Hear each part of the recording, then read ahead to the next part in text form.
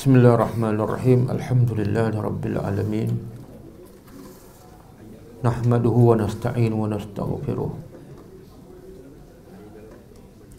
Wa na'udzu billahi min syururi anfusina wa min sayyiati a'malina. Man yahdihillahu fala mudilla lahu wa man yudlil fala hadiya lahu. Asyhadu an la ilaha illallah wahdahu la syarika lah wa asyhadu anna Muhammadan abduhu wa rasuluh. Subhanaka la ilma lana illa ma 'allamtana innaka antal alimul hakim. Allahumma 'allimna ma yanfa'una wanfa'na bima 'allamtana wa zidna ilma. Allahumma ati anfusana taqwaha wa zakkiha anta khairu man zakkaha anta waliyuha wa maulaha. Rabbi yassir wa la tu'assir, Rabbi tamim bil khair, amma ba'du. InsyaAllah kita sambung Tadabbur surah Al-Kahfi ayat 61. Ayat 61 adalah berkenaan kisah Nabi Musa AS dan Khidir.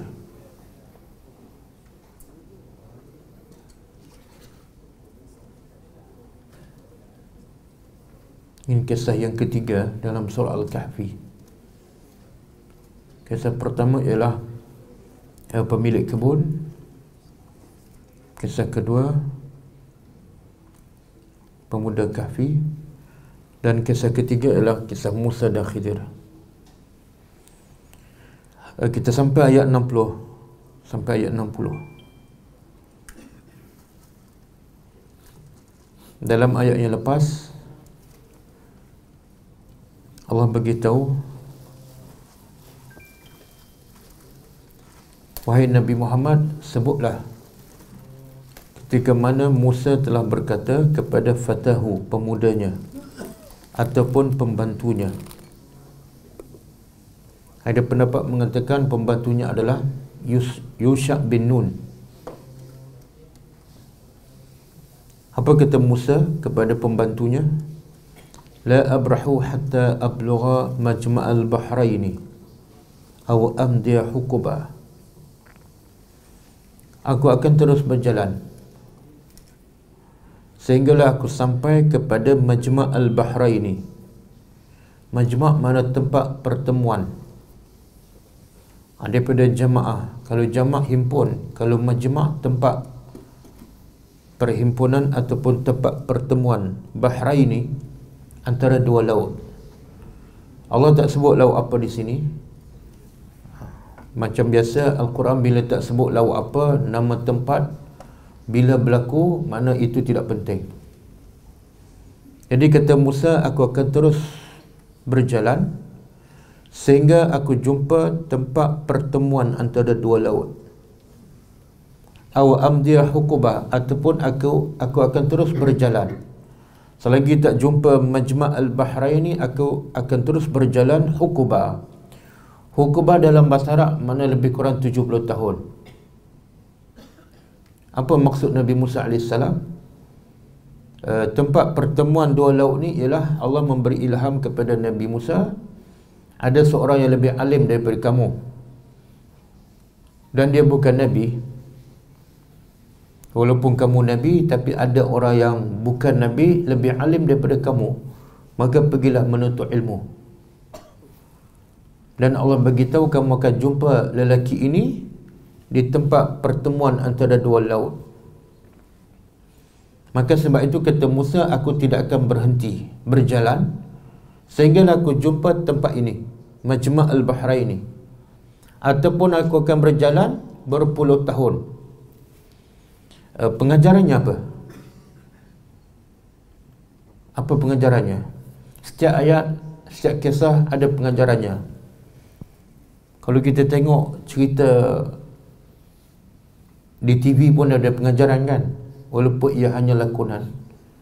Maka cerita daripada Allah pasti ada pengajaran.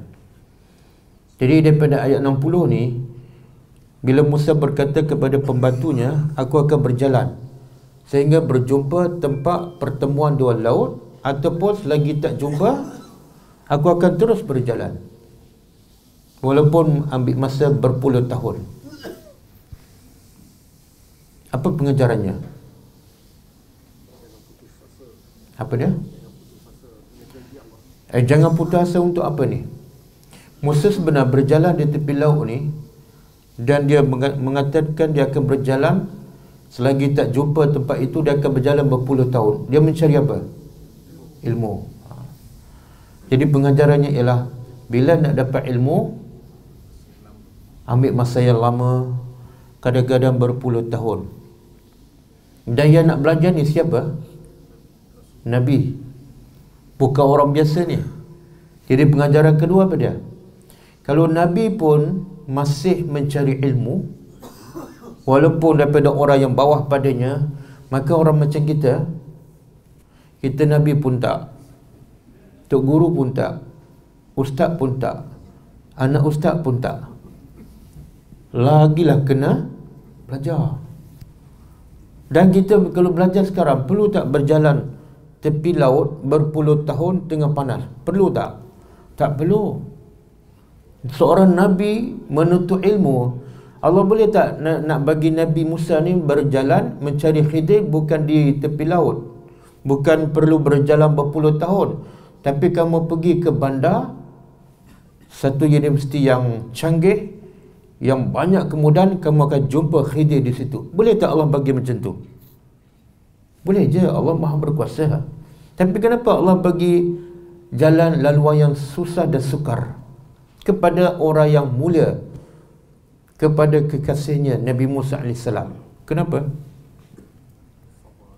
Agak-agaklah kita belajar dengan Musa, belajar mana lebih mudah? Siapa lebih mudah? Kita. Tapi siapa lebih mulia? Jadi pengajarannya, subhanallah, ambil pengajaran. Tengok Allah bila sayang pada seseorang, Allah buat apa? Allah bagi susah. Boleh je Allah nak kata Musa di bandar ada satu universiti. Universiti apa? Nottingham. Kat situ ada beasiswa, ada asrama, aircon dan sebagainya. Boleh je. Tak. Kamu pergi berjalan tepi pantai, panas tak? Kemudian selagi tak jumpa, kamu berjalan walaupun berpuluh tahun. Pengajaran ketiga, Allah nak beritahu seorang Nabi ni cukup tahu dan cukup arif. Benda yang paling mulia dalam hidup manusia, yang perlu dicari, yang perlu dihabiskan masa ialah ilmu. Carilah ilmu. Sebab dengan ilmulah kita mengenal yang halal, yang haram. Dengan ilmulah kita kenal Tuhan kita. Dengan ilmulah kita tahu jalan kebahagiaan dan menuju ke syurga. Dengan ilmu je. Sebab itu ayat pertama Allah kata apa?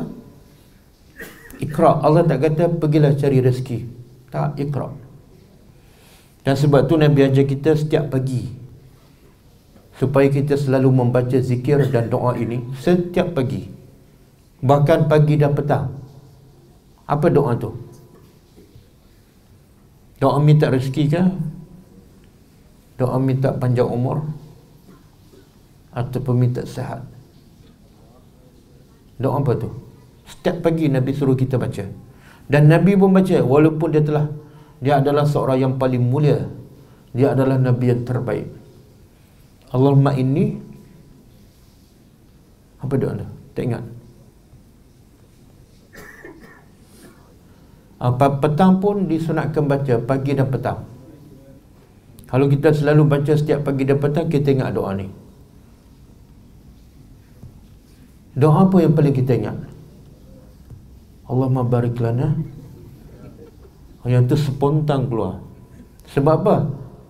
Kita selalu baca daripada tadika. Sedangkan doa yang paling penting pada minta ilmu. Nabi ajar kita baca setiap pagi, Allahumma inni as'aluka ilman nafi'ah. Ya Allah, pagi-pagi hari lagi minta apa? Bukan rezeki, bukan minta duit. Allahumma inni as'aluka ilman nafi'ah. Ya Allah, aku mohon kepada Engkau, berilah pada aku ilmu yang bermanfaat. Yang kedua, barulah warisqan tayyibah. Rezeki itu nombor dua. Kalau tak ada ilmu, rezeki itu macam Qarun lah. Ilmu tak ada tapi rezeki banyak, akhirnya sesat. Dan rezeki pula bukan rezeki murah, tapi rezeki tayyiban, rezeki yang halal dan baik. Yang ketiga, wa amala mutaqabbala. Kadang-kadang kita beramal tapi Allah kata apa? Di akhirat besok Allah jadikan semua amalan kita debu sebab tak diterima. Jadi sifat Allah beriman, bila beramal dia bukan seronok, dia bukan suka, tapi dia risau. Risau dan takut. Takut apa? Takut tak diterima. Berapa ramai yang Nabi kata beramal amalan ahli syurga, tapi dia sebenarnya ahli neraka. Dan ada yang beramal dengan ahli neraka, tapi sebenarnya dia adalah ahli syurga. Siapa sangka pelacur, seorang pelacur, kalau kita tengok, kita nampak dia ahli neraka, tapi sebenarnya dia adalah ahli syurga. Sebab apa? Amalannya walaupun kecil, walaupun sedikit, tapi ikhlas, Allah terima. Apa dia amalannya? Bagi minum pada anjing. Kecil je, simple je, sikit je, tapi amalan tu ikhlas, maka Allah terima dan Allah ampun semua dosa dia. Jadi amalan tak perlu. Kadang-kadang Allah bukan nak tengok banyak ataupun sedikit, tapi Allah nak tengok ikhlas, yang paling ikhlas. Ayyukum ahsanu amalah. Siapakah kalangan kamu yang paling baik, bukan paling banyak. Semoga Allah memberi kepada kita untuk amalan yang diterima. Jadi jangan lupa baca doa pagi petang. Allahumma inni as'aluka ilman nafi'ah wa rizqan tayyibah wa amalan mutaqabbala. Okey, kita tengok cerita seterusnya, ayat 61.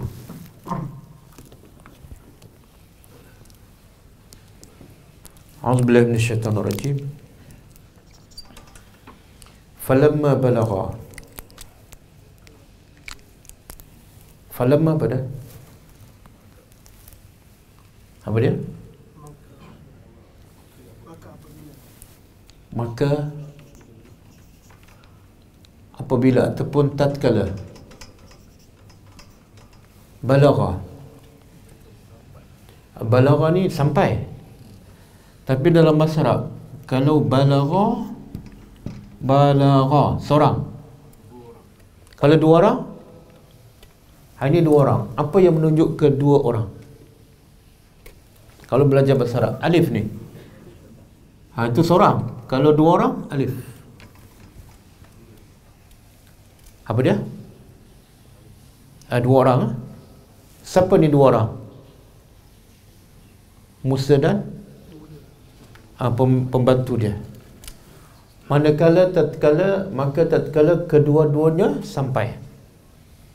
Jadi bahasa Arab untuk memberitahu dua orang hanya perlu satu huruf, iaitu alif.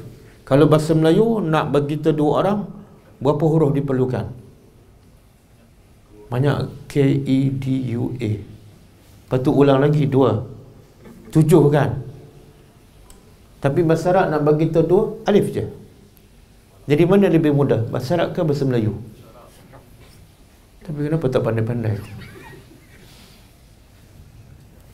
Okey. Maka tatkala kedua-duanya sampai, kita pun biasa sebutkan balik. Budak tu dah balik, mana apa? Dah sampai umur ataupun cukup umur. Majma'. Majma' apa tadi? Tempat pertemuan.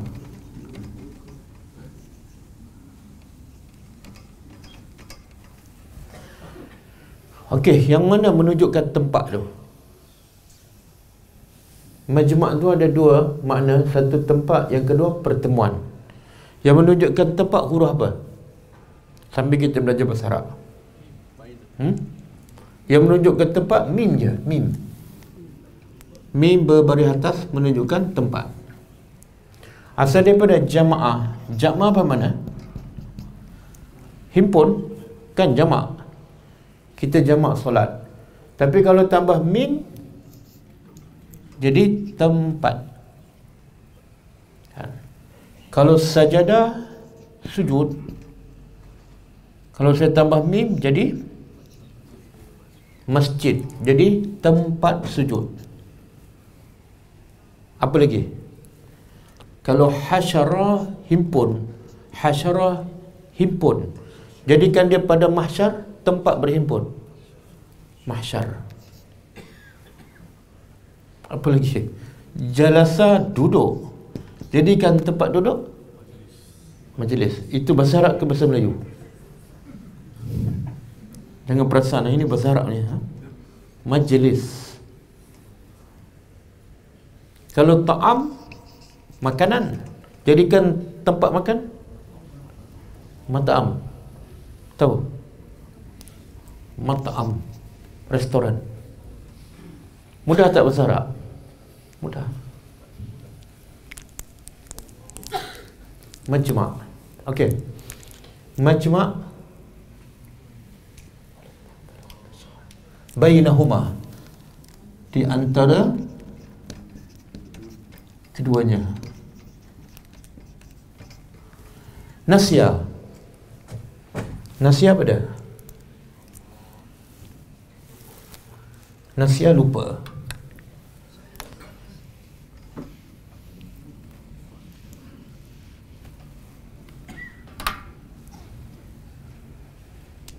Okey, kalau seorang nasya, dia seorang lupa. Kalau nak bagi tahu dua orang lupa, tambah apa? Alif. Ada alif tak? Bila ada alif, dua. Kedua-duanya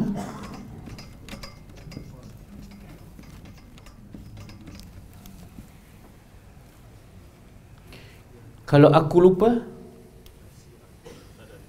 ini dia lupa ni, dia lupa seorang. Nasya, dia lupa dua orang. Kalau aku lupa. Tambah tu kat belakang. Nasi tu. Nasi tu. Kalau kami ramai lupa. Nah, dalam bahasa Arab apa dia? Nasina. Biasa tak kita baca nasina? Biasa tak? Sejak lahir daripada sampai sekarang, biasa baca nasina. Di mana dan bila tu? Nah? Bila baca tu? Pagi ke petang ke? Sebelum tidur ke?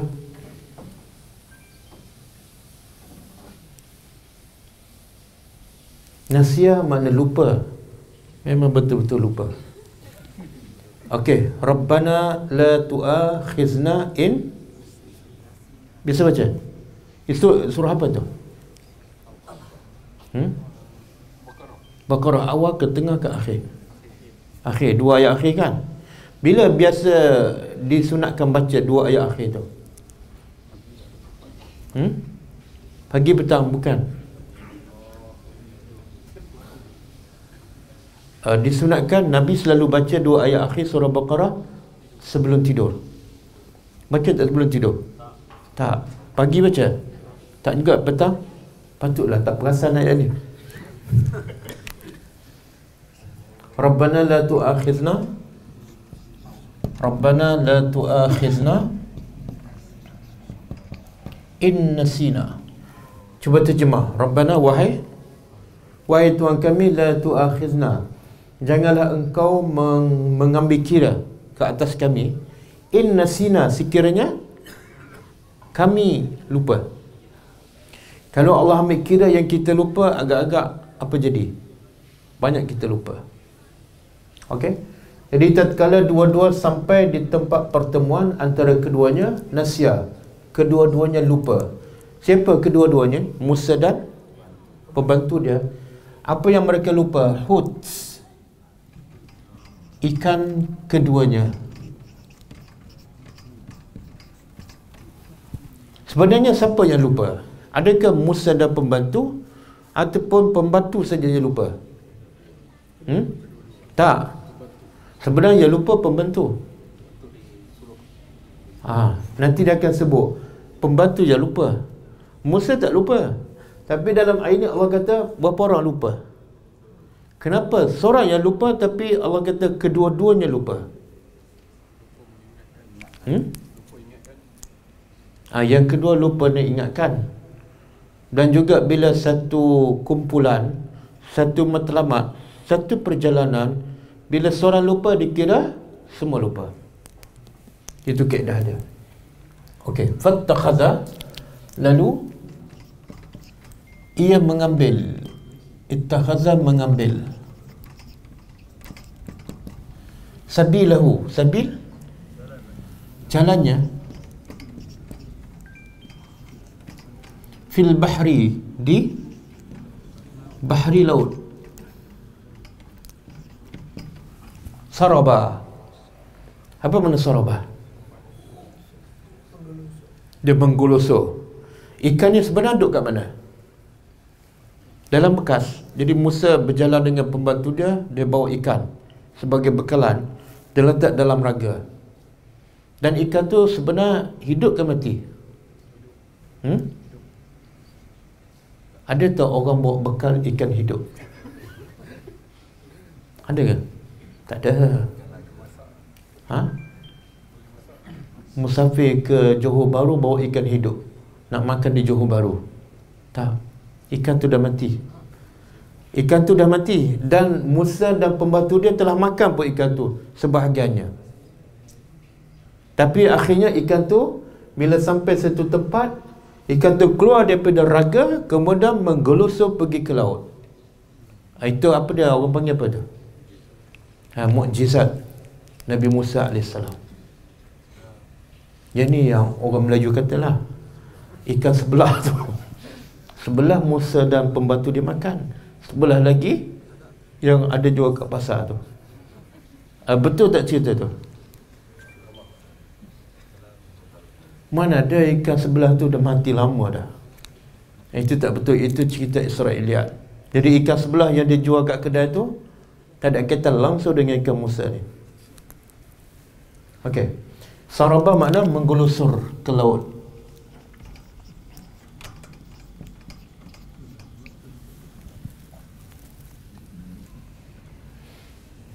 Okey.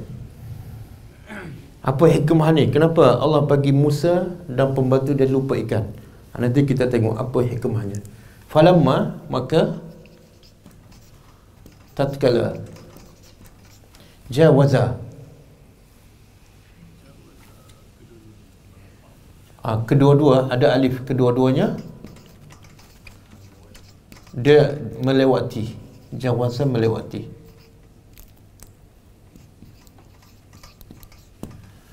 Qal, dia berkata. Siapa berkata ni? Nabi Musa berkata pada siapa? Li fatahu, pada pembantunya.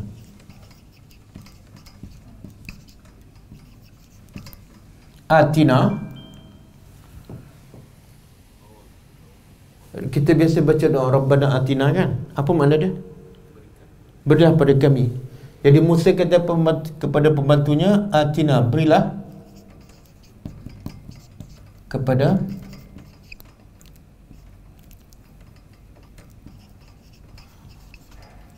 kami. Ghada ana. Apa makna ghada ana? Makan tengah hari. Kalau makan pagi apa dia dalam bahasa Arab? Makan pagi dalam bahasa Arab breakfast. Sahur bukan, itu bukan pagi, itu sebelum subuh. Futur ini makan pagi, sarapan pagi.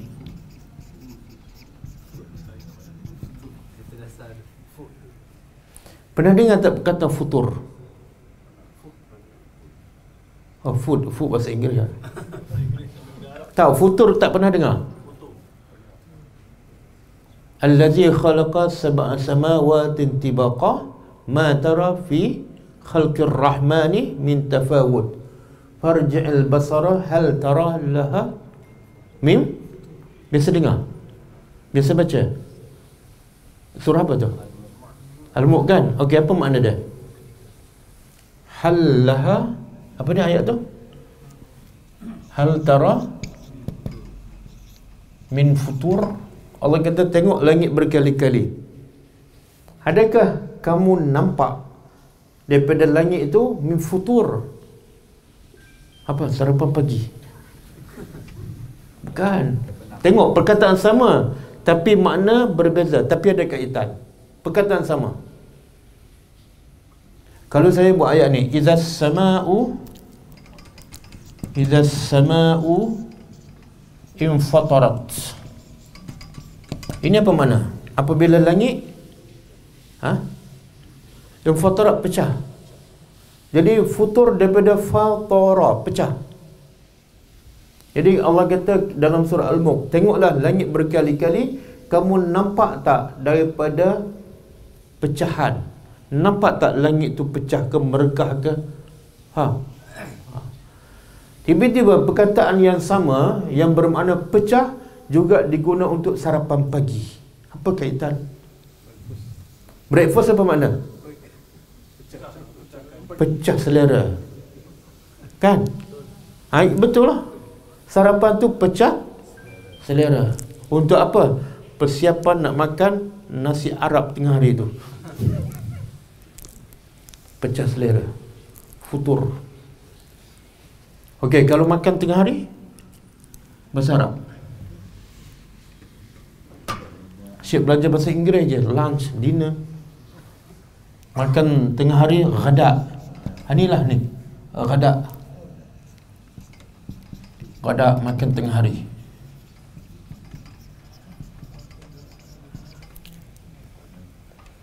Makan malam?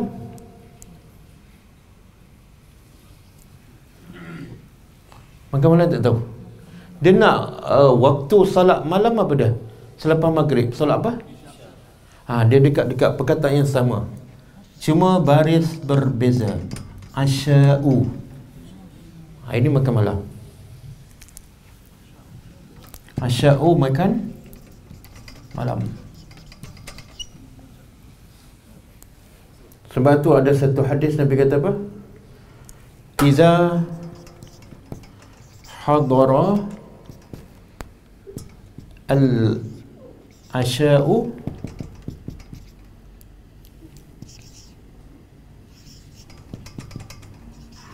faqaddimu al-asya' ala al-isya'. Tengok hadis Nabi.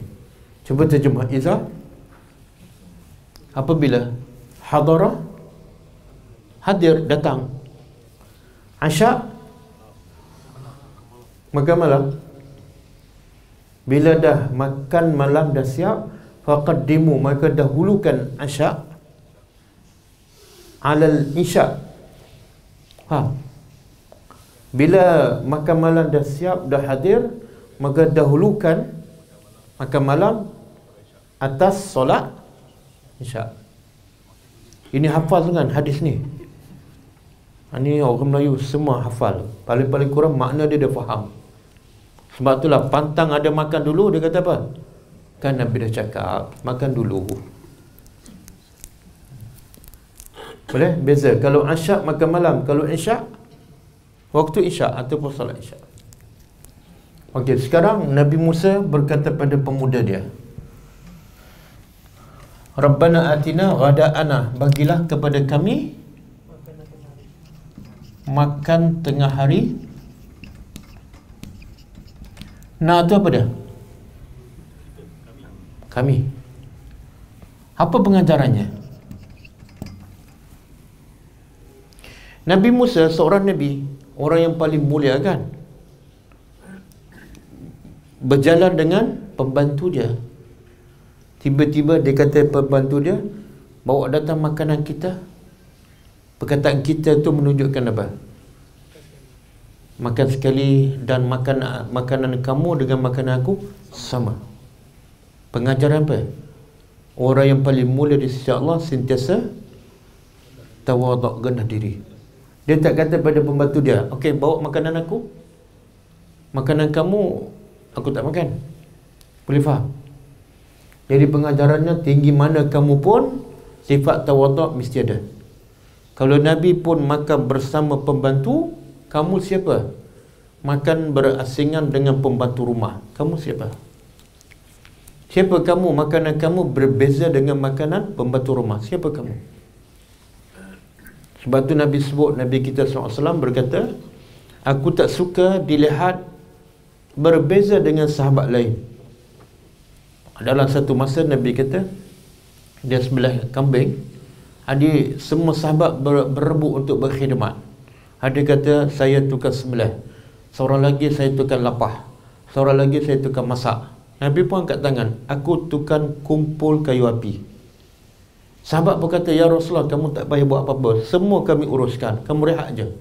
Apa jawapan Nabi? Aku tak suka Allah melihat aku berbeza dengan kamu. Apa maksud berbeza? Kamu buat kerja, aku relax. Nampak beza tak? Itu Nabi Muhammad. Kita kalau kita bos pergi berkela ke masa hutan, siapa yang bekerja? Kalau kita bos sama-sama tak? Orang nampak tak siapa bos, siapa yang bukan bos? Nampak beza kan? Itu bukan sunnah Nabi. Kalau kita nak ikut sunnah Nabi, walaupun kita bos, kita duduk kat mana pun, cara pakaian, cara makan, jenis makanan sama je. Itu menunjukkan kita bos yang hebat. Kereta pun sama je, sama-sama kancil. Okey. Laqad lakina, bawa datang makanan kita. Kenapa? Ini sebab Musa minta makanan. Laqad lam tu pasti, qad sesungguhnya. Penegasan dua kali. Sesungguhnya laqina, kami ataupun kita telah. Apa dia laqina? Laqina asalnya jumpa. Ila liqa, kita telah mengalami. Min safarina, dari safarina apa dia? Safar, musafir. Perjalanan kita, daripada perjalanan kita.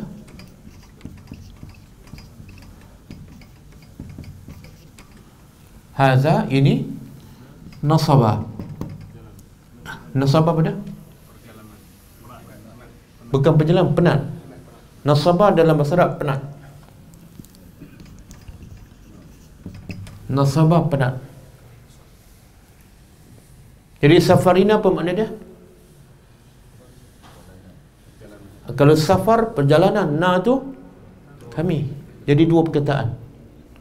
Tapi ada, saya pernah dengar lah, orang Melayu anak dia bernama Safarina. Ada kan? Dia faham tak makna perjalanan kami?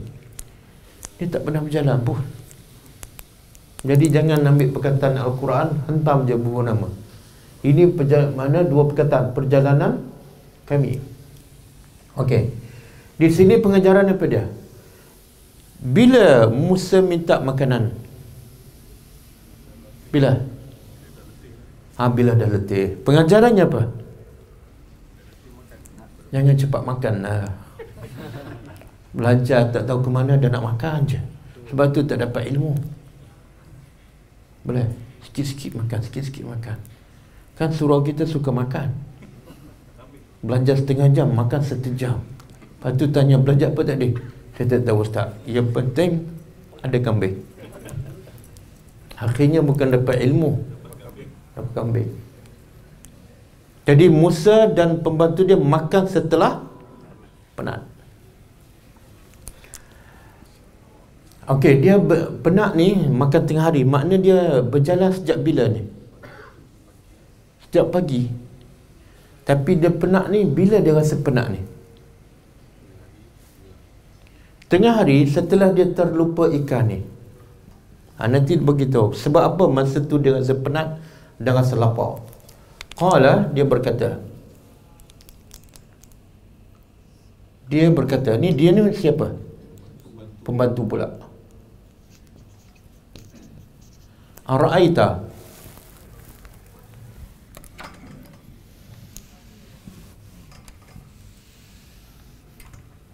apa?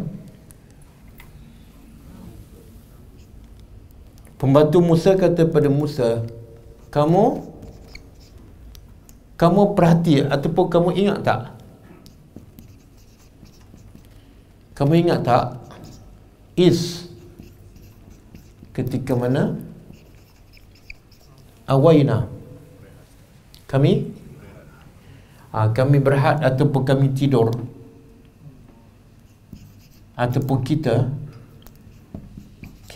berehat ila ataupun kepada sakhrah, batu besar.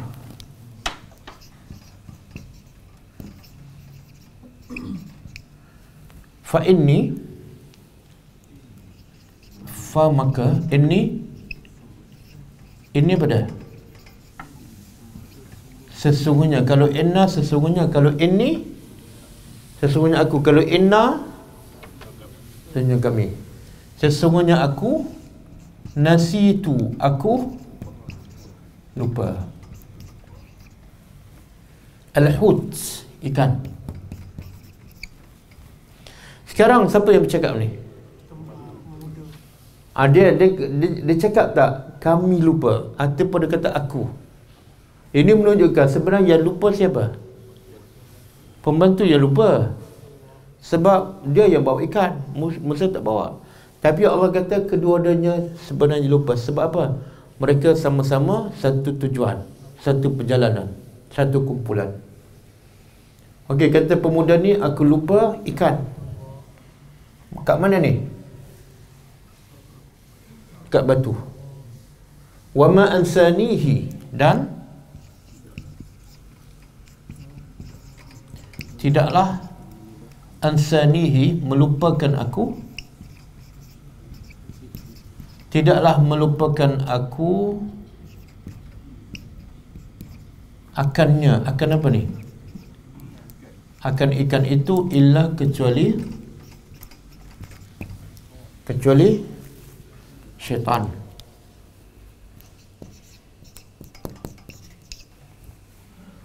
Boleh? Kenapa dia kata aku lupa, tapi yang menjadi aku lupa ialah syaitan? Pengajarannya apa? Syaitan hasut bagi pengajarannya ialah apa saja benda yang baik, bila lupa ada campur tangan syaitan. Sebab syaitan nak kita lupa benda yang baik. Biasa tak kita lupa benda yang baik? Biasa, contoh? Setelah itu selalu lupa. Lupa zikir, kan? Lupa baca doa. Kadang-kadang terlupa solat sunat. Banyak, kan? Itu semua syaitan. Sebab tu sebaik-baiknya kita buat ayat macam pemuda ni. Dia kata apa? Tidak menjadikan aku lupa, melainkan syaitan. Okey. Kemudian bila Musa kata itulah tempat yang aku cari, maka fartadda apa makna? Irtadda. Mereka berdua patah balik.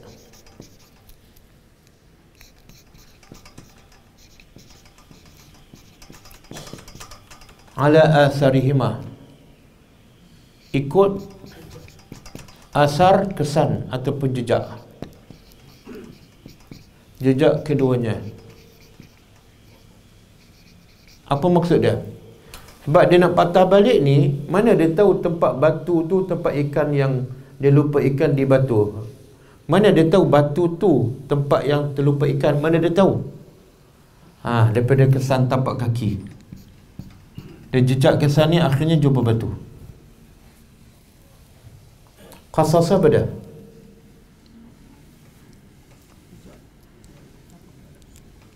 Qasasa ni makna ikut kesan tapak kaki. Susah tak seorang Nabi nak menuntut ilmu? Tak. Dalam berjalan jauh, lepas tu lapar pula, lepas tu kena patah balik pula. Okey, lepas tu bila dia patah balik, fawajada, lalu dia mereka berdua, wajada ada alif, mereka berdua, wajada apa dia? Berjumpa ataupun mendapati. Wajada abdan, seorang hamba, min ibadina, daripada hamba-hamba kami. Siapa ni hamba ni? Khidir.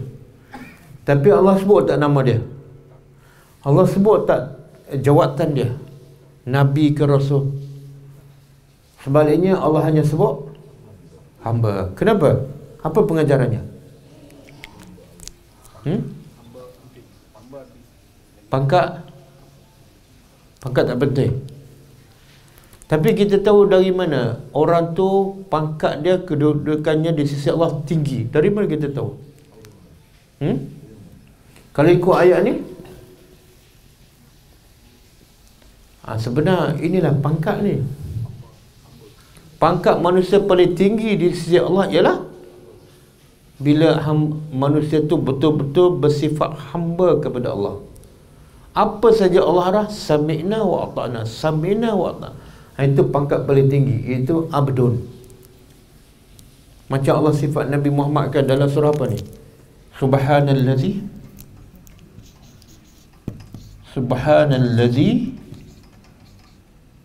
asra bi'abdihi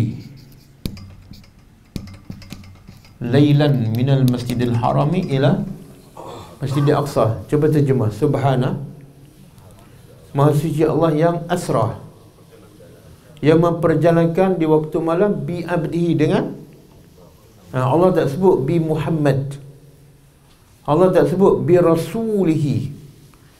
Jadi Rasul dengan hamba mana lebih tinggi? Hamba. Sebab Muhammad bersifat hamba lah dia dilantik sebagai, kalau tak ada sifat hamba tak mungkin jadi Rasul. Dan Nabi bila solat malam sampai bengkak kaki kan, dia tegur oleh Aisyah. Apa jawapan Nabi? Nak jadi hamba kan nak jadi Rasul? Sebab aku solat malam bukan sebab dosa, aku tak ada dosa, tapi aku nak jadi hamba. Menunjukkan kedudukan paling tinggi ialah hamba. Boleh? Kita dah bekerja pagi, petang, siang, malam ni, nak jadi hamba kan nak jadi pegawai? Kalau nak jadi pegawai tak berapa cerdik lah. Sebab pangkat paling tinggi hamba. Kalau saya bagi pangkat Datuk Seri dengan hamba, nak yang mana? Tak payahlah, sebab saya tak boleh bagi pun. Apa dia? Dunia. Tapi ramai manusia nak pangkat mana? Yang duk bekerja pagi, petang, siang, malam. Ramai yang kerja apa? Datuk Seri Tun.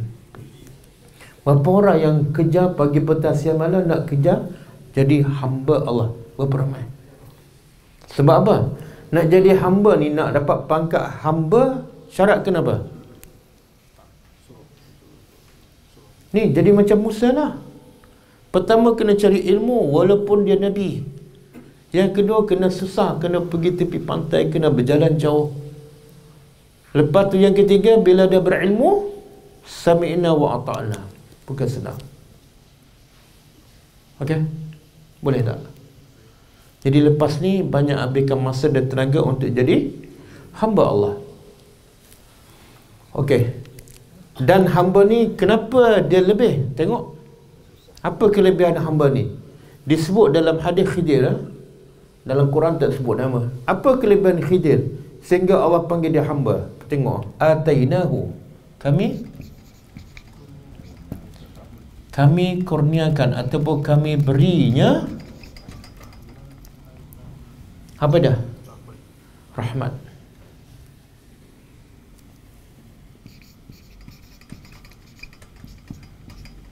Min, rahmat dari mana ni? Min intina, rahmat dari bila Allah sebut rahmat dari sisi kami, pengajarannya apa?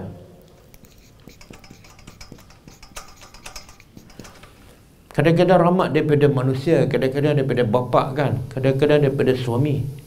Tapi rahmat yang paling hebat ialah rahmat daripada Allah. Sebab apa?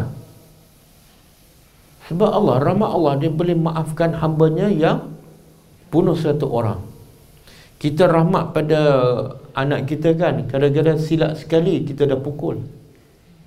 Kita rahmat pada isteri kita, tapi kalau silap sikit kita tengking.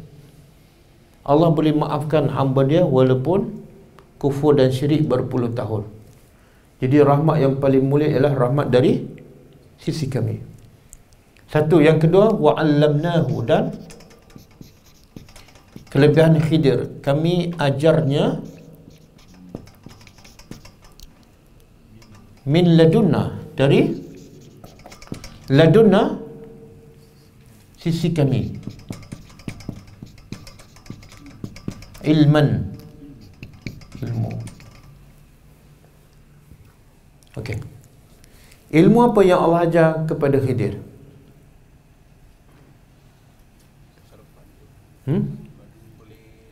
Ilmu laduni. Mana ada? Siapa cakap ilmu laduni? Siapa tahu? Allah ajar ilmu kepada Khidir, ilmu apa? Apa yang? Ilmu apa dia panggil tu? Apa yang akan berlaku? Ilmu ghaib.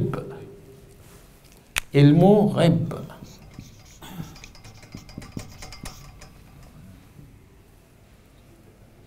Bukan ilmu yang Allah ajar pada Nabi. Ilmu ghaib ni Allah tak ajar pada Nabi. Ini khas kepada Khidir. Sebab tu Nabi Musa tak tahu. Faham tak? Sebab Allah hanya ajar kepada Khidir. Hatta Nabi kita Muhammad SAW tahu tak apa akan berlaku? Tak? Tahu?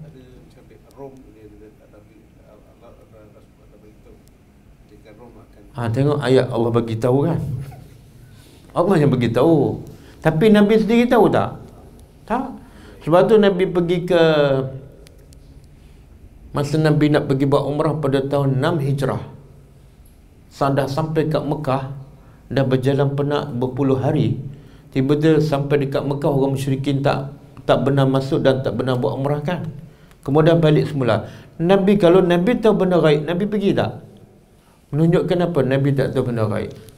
Jadi sebab itulah ilmu ni yang Allah ajar kepada Khidir adalah ilmu khas, iaitu ilmu benda yang akan datang. Orang Melayu dia panggil ilmu. Tahu tak apa mana laduni? Ilmu? Kalau ilmu ghaib lah. Kenapa laduni pula? Sebenarnya laduni ni daripada perkataan ni, min ladunna. Kalau kami kalau aku, laduni. Mana ilmu dari sisi aku, ilmu khas. Tapi kata ulama, ilmu yang laduni ataupun ladunna khas untuk Khidir je. Orang lain tak ada. Siapa yang mendakwa dia tak pergi Azhar, dia tak belajar agama, tiba-tiba boleh baca kitab tafsir. Orang tanya, kamu belajar mana? Dapat ilmu laduni. Bohong. Sebab yang dapat ilmu ladunna ialah Khidir je. Sebab tu Nabi Muhammad belajar tak? Nabi Muhammad sendiri belajar tak? Belajar. Siapa gurunya? Jibril. Khidir ni siapa yang ajar direct pada dia? Allah. Jadi ada mungkin tak orang dapat ilmu direct daripada Allah selepas Nabi Muhammad? Ada mungkin tak? Tak mungkin. Sebab apa?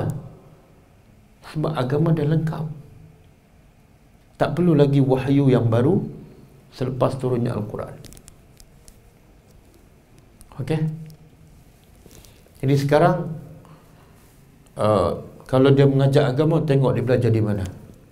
Tengok-tengok Azhar tak pergi, Jordan tak pergi, belajar pondok pun tak.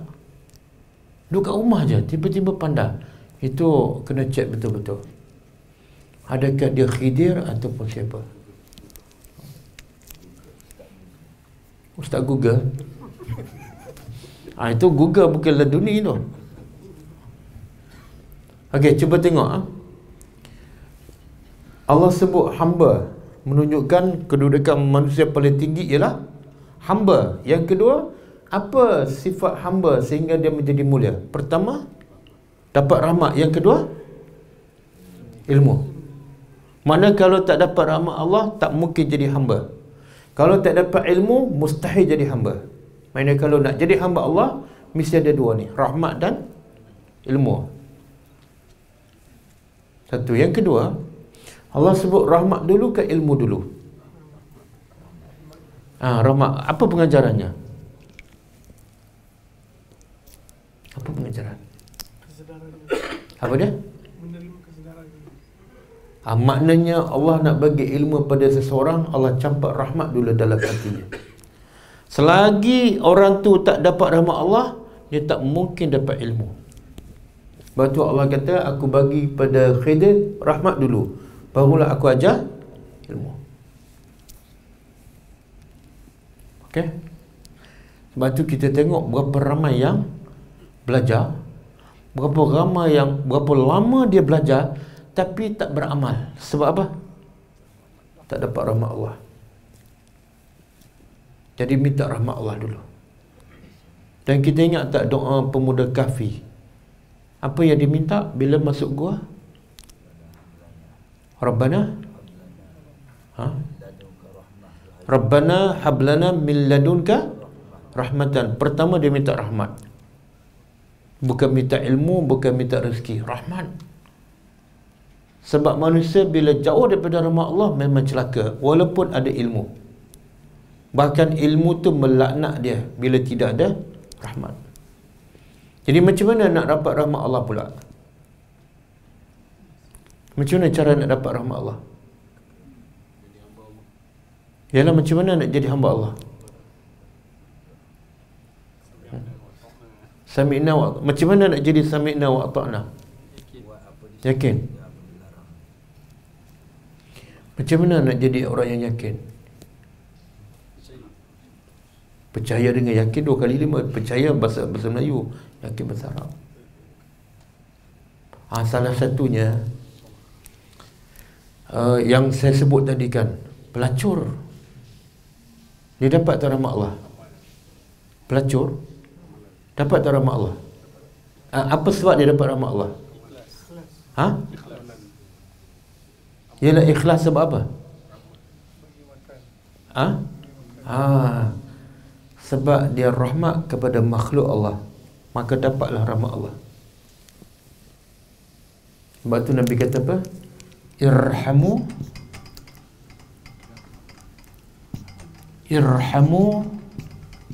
man fil ardi yarhamukum man fis sama.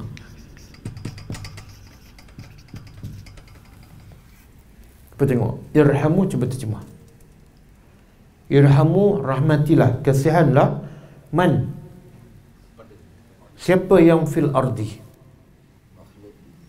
makhluk di bumi. Siapa ni? Termasuk anjing.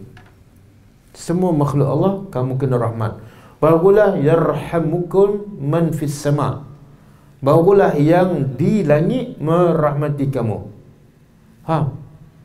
Jadi syarat nak dapat rahmat Allah di langit ialah kamu rahmati makhluk Allah di bumi. Benda yang kadang-kadang kita tak belajar dah banyak, ilmu pun banyak, tapi satu rahmat tak ada, masuk neraka. Kadang-kadang ilmu tak banyak, amalan tak banyak, tapi dia rahmat pada makhluk, dia dapat rahmat Allah, masuk syurga. Pernah dengar tak hadis Nabi kata ada orang bertanya Nabi, orang ni solat malam banyak, sedekah banyak, puasa sunat banyak, tapi satu je dia menyakiti jiran. Nabi kata apa? Ahli neraka. Kenapa ahli neraka? Kan dah ibadat banyak. Kenapa? Sebab dia tak rahmat pada jiran dia. Habis. Nampak tak? Jadi syarat nak dapat rahmat Allah, rahmatlah kepada orang lain. Ya. Yelah, kalau pelacur tu tak sayang pada anjing, kan, tengok anjing lapar, kemudian nak ambil air pula bukan senang, bukan macam kita ambil air, buka paip keluar. Tak, ini kena buka selipar, turun dalam perigi, kemudian gigit selipar dia, panjat perigi, bukan senang. Tapi dia buat semua tu sebab apa? Kesian pada anjing. Kalau aku tak bagi minum, mati. Dia buat benda tu, maka Allah ampunkan dosa dia, Allah masuk syurga.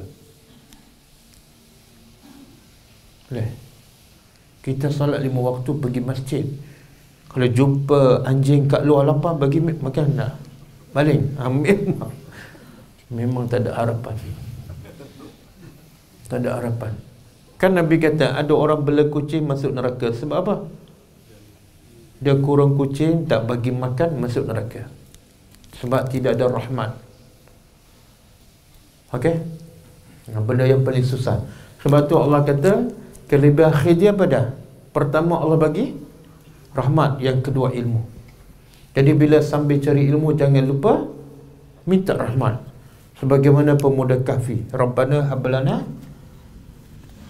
min ladunka rahmah wa hayyi' lana min amrina rasyada. Okey, qala, dia berkata,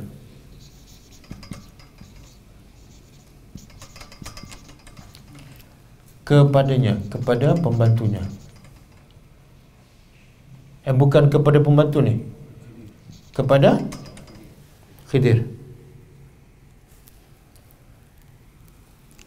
Telah berkata kepadanya Musa. Siapa Musa? Nabi Musa bin apa?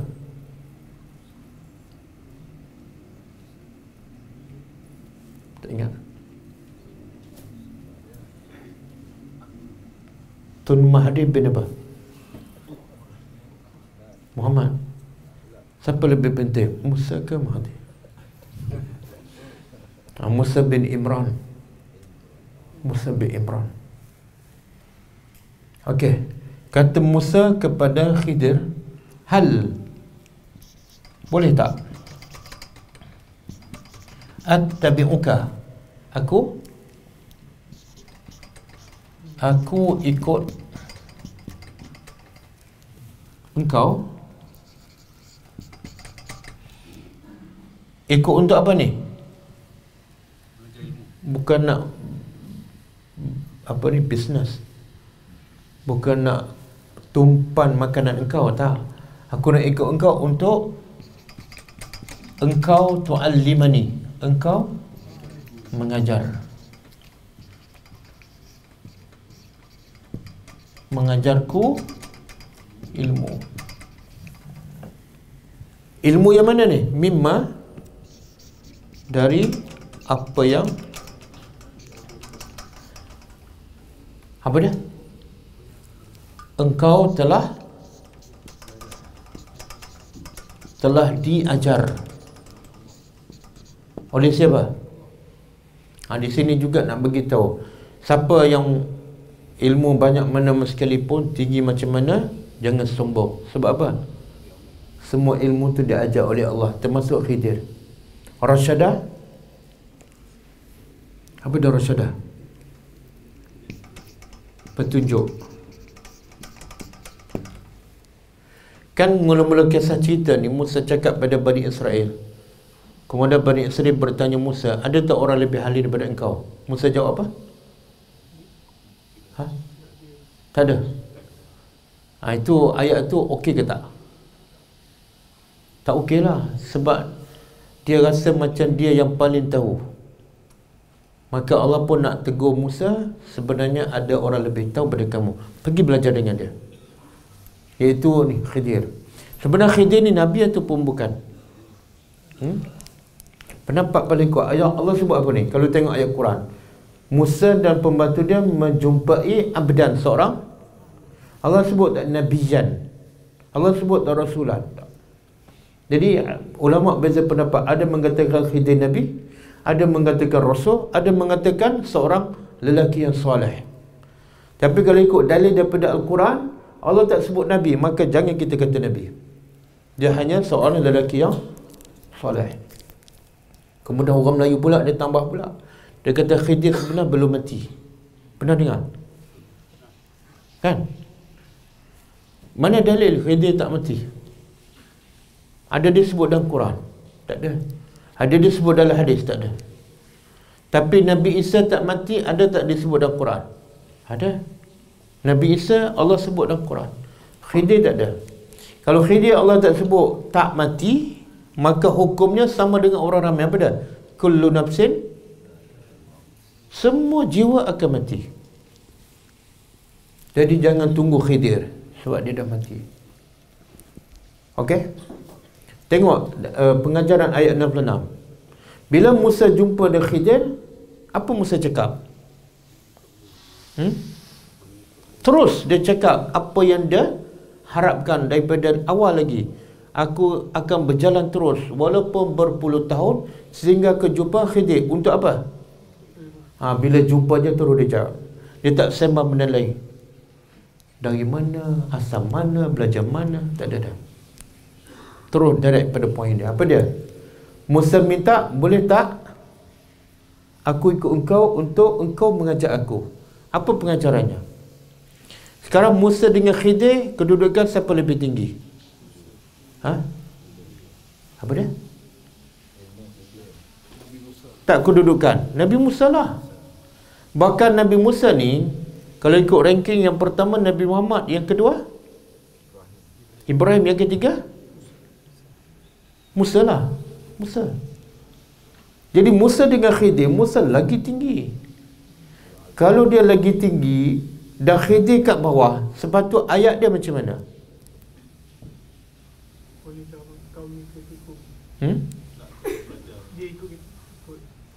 Dia biasa orang besar cakap macam mana? Aku nak belajar dengan kamu ni, kan? Tapi tak, Musa beradab. Walaupun Musa tu Nabi dah lebih tinggi, bahasa dia apa dah? Boleh tak saya belajar dengan awak? Faham? Makna bahasa tu bahasa pelajar yang beradab, walaupun pangkat dia lebih tinggi.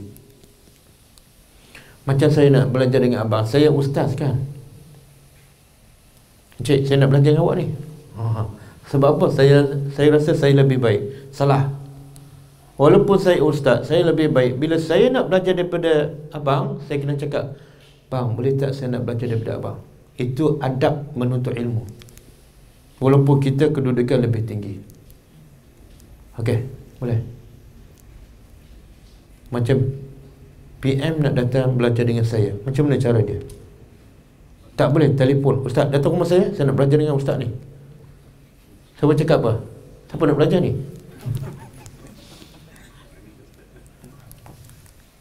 Okey, beradab walaupun kedudukan kita tinggi. Kemudian Musa terus cakap, aku nak ikut engkau untuk apa? Belajar. Sebab apa? Sebab benda yang paling penting dalam hidup manusia ialah belajar. Jangan guna peluang, guna ustaz untuk bisnes, jual barang kita. Ustaz ada kelas kat mana ustaz? Kenapa saya nak ikut ustaz ni? Nak belajar? Bukan, saya ada barang nak jual. Ada ustaz, ada yang macam tu kan? Yang macam ni jangan benarkan dia ikut. Okey. Qal, dia berkata.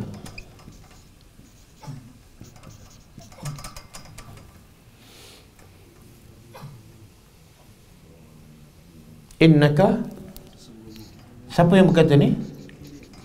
Khidir. Sesungguhnya engkau lan tastati', tidak sekali-kali,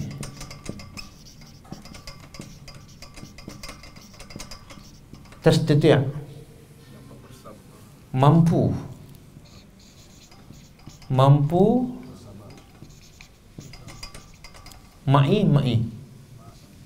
ma'i bersamaku, engkau tidak mampu bersamaku, sabran, bersabar.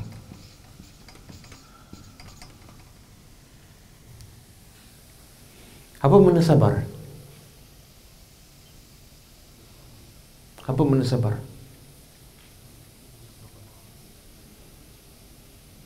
Kalau tak tahu makna sabar, maka mungkin kita tak pernah sabar kot. Tahu makna sabar? Ha? Apa dia? Menanti, bukan?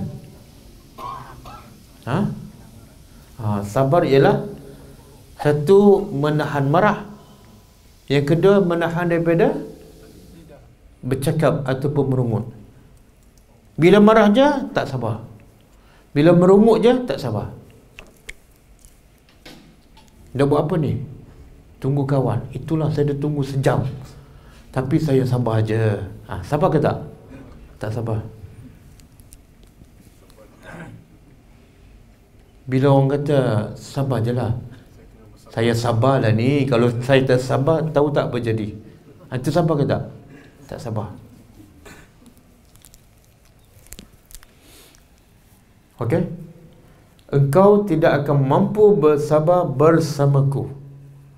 Maka apa ni, Khidir beritahu sebab apa Musa tak mampu sabar. Wa kaifa, ini sebab, dan bagaimana apa ni, tasbir, engkau boleh bersabar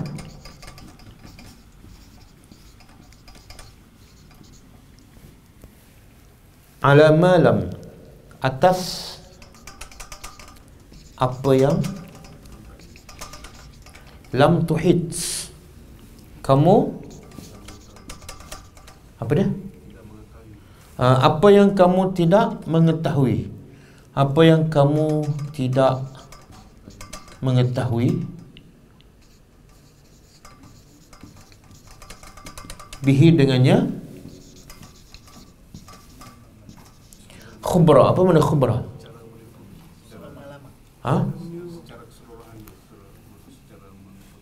Tak, tuhit itu makna keseluruhan. Kamu tak, ilmu kamu tak meliputi. Khubra diterjem apa kalau harfiah?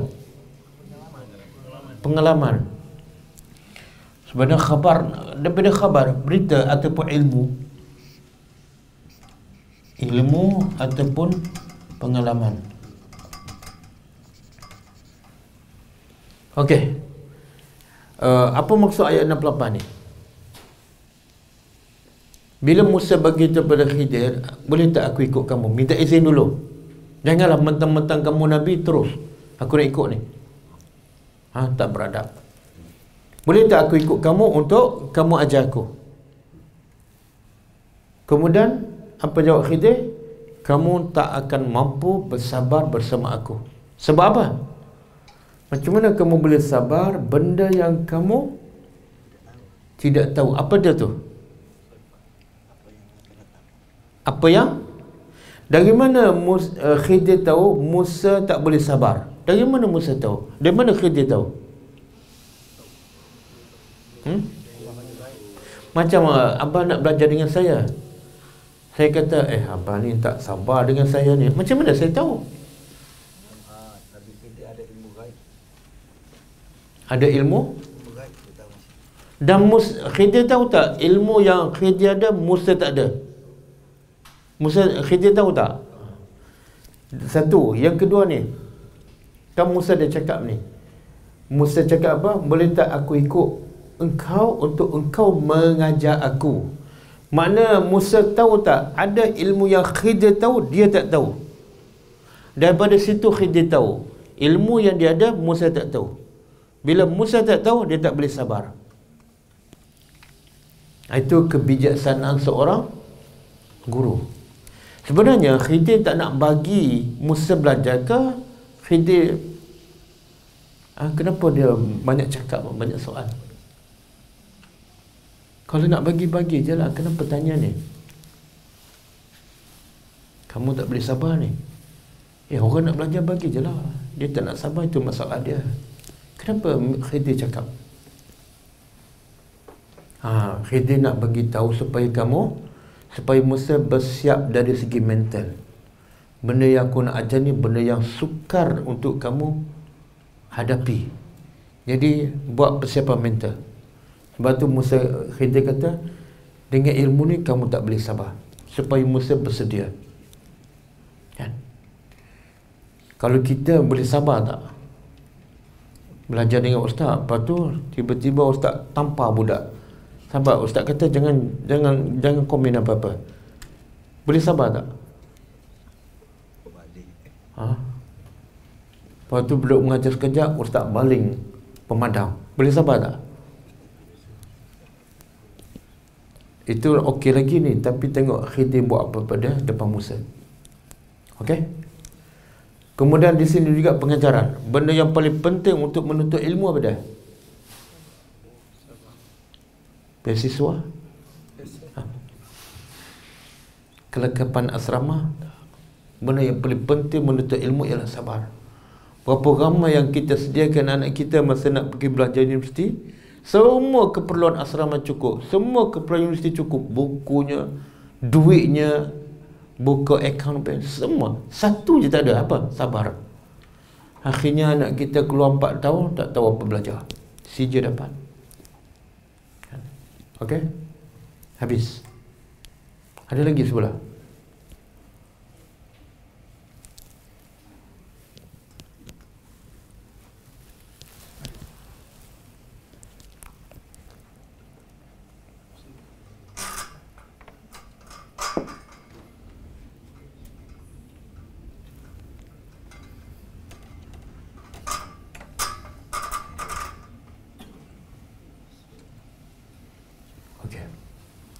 Bila Khidir kata pada Musa, kamu ni macam tak boleh sabar, apa jawab Musa? Kita kalau kita nak belajar dengan ustaz, ustaz terus cakap kamu tak boleh sabar, kita jawab apa? Mana ustaz tahu? Banyak cakap, tak apalah ustaz, saya tak payah belajar lah. Itu menunjukkan apa? Kita memang tak nak belajar pun.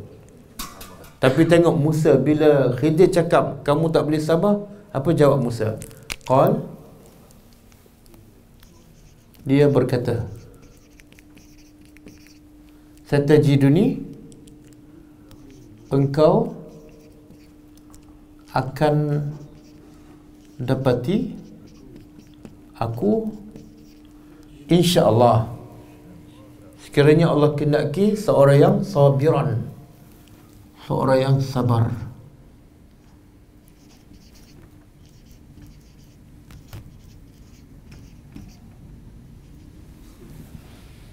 Jadi Musa ni dia nak belajar juga, walaupun guru dia kata dia tak boleh sabar, maka dia pun berjanji. Dia kata apa? InsyaAllah, dia ikatkan, dia sabar, tapi dia tak rasa dia tu boleh sabar dengan kehendak dia, tapi dengan kehendak. Ini orang beriman. Jangan cakap saya memang sabar, itu sombong. Sebut insyaAllah. Masa ni Musa sebut sabar kan? Sebab apa dia rasa dia boleh sabar? Sebab dia tak tahu apa yang ilmu Khidir nak ajar. Lepas tu bila dah betul-betul dapat ilmu tu, memang tak sabar. Macam kita lah. Kita bila nak buat kerja apa-apa, kawan kata sabar tak? Bila kita nak benda tu, kita akan jawab je, memanglah sabar. Kalau tak, saya tak minta kerja ni. Tapi bila dia bekerja, tak sabar. Ini sama dengan ayat siapa ni? Inni ara fil manami anni azbahuka fanzur maza tara.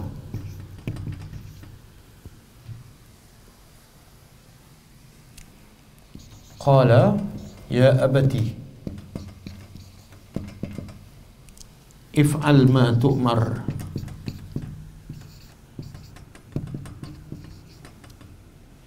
satajiduni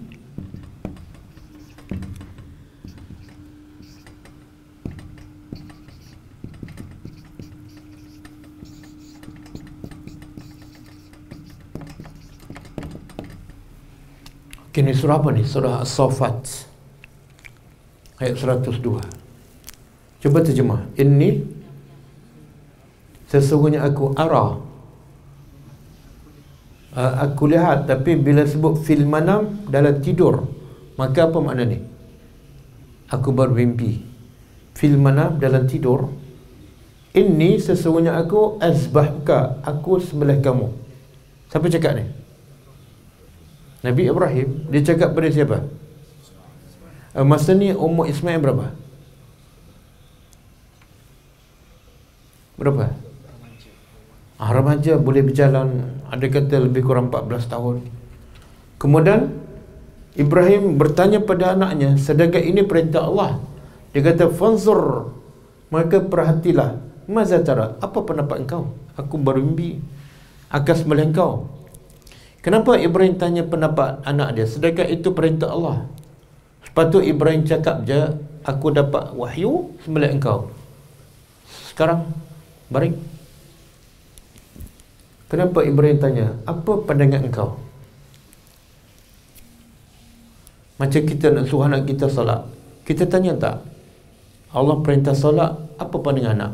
Tanya lagi dia. Tak. Kenapa Ibrahim tanya? Pengajarannya apa?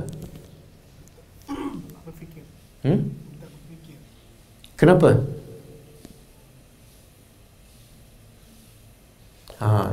Antara cara yang terbaik bapa, ibu bapa mendidik anak ialah, walaupun itu perintah Allah, walaupun itu wajib, tapi bagilah peluang untuk anak berfikir dan bagi pandangan. Bagi peluang. Apatah lagi benda yang bukan wajib. Sebab kadang-kadang ibu bapa bagi arahan je, buat ni. Ayah nak tanya ni, jangan tanya, buat. Itu pendidikan yang tidak baik. Sebab apa? Tak bagi peluang untuk anak bagi pandangan. Kalau dalam soal wajib pun Ibrahim bagi peluang untuk anak dia bagi pandangan. Apa pandangan engkau? Maka kata anak dia pada, qala ya abati. Ini bila bapa begitu nak sembelih, bahasa anak masih lembut. Apa dia? Ya abati, wahai bapakku.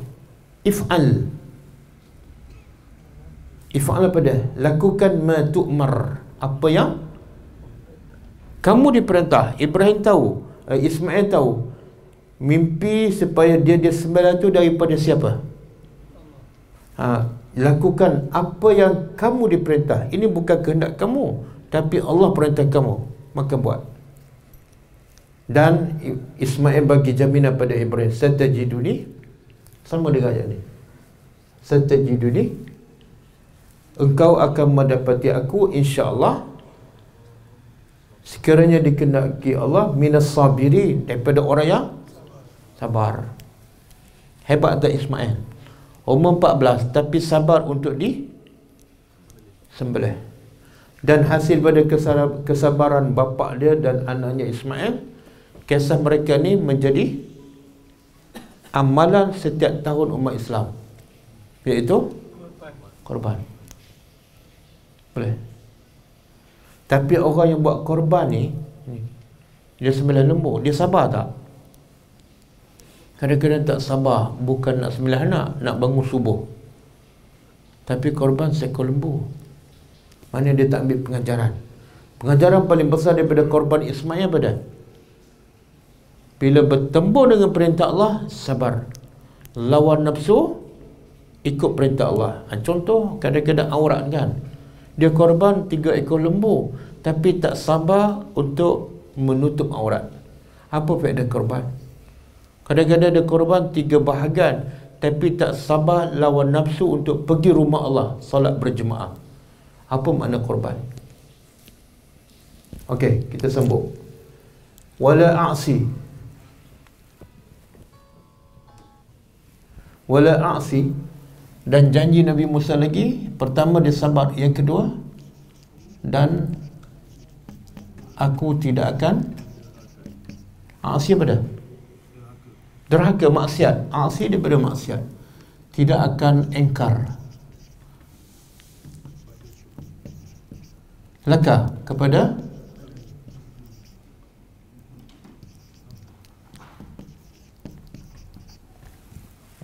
adab menuntut ilmu, jangan bantah cakap guru. Amra, perintah. Okey, kemudian kata Khidir, qal, dia berkata, fa in ittaba'tani, maka sekiranya engkau ikutku. Okey, kalau engkau nak ikut aku, apa syaratnya? Fala tas'alni, maka jangan tas'alni apa dah? Jangan engkau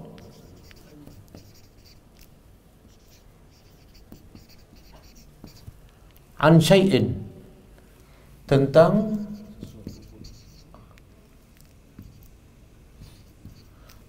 sesuatu apapun. Apa kau buat, apapun jangan tanya. Sampai bila? Hatta, sehingga uhdisa, aku menceritakan laka kepada engkau zikra, kepada engkau darinya, dari cerita itu, zikra pada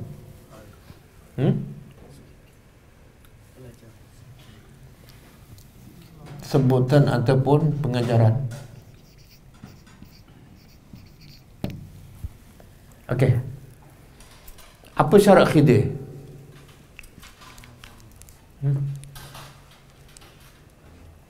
Musa berjanji 2 perkara kan? Pertama apa? Sabar. Yang kedua? Tak, Musa berjanji 2. Satu sabar, yang kedua tidak akan bantah.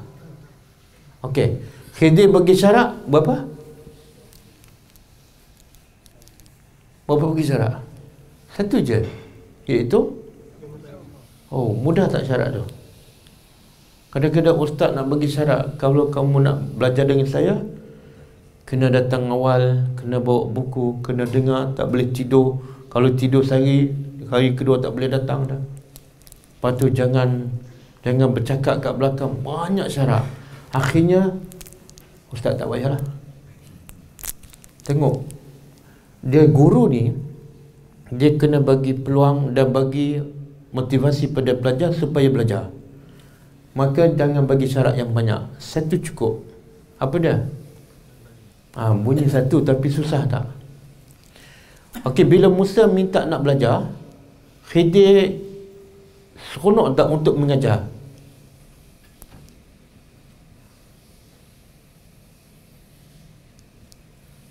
Tak tahu, sebab ilmu ghaib. Tak, logik lah. Bila orang nak minta ilmu ataupun nak belajar dengan kita yang ada ilmu, seronok tak? Seronok. Sebab apa seronok?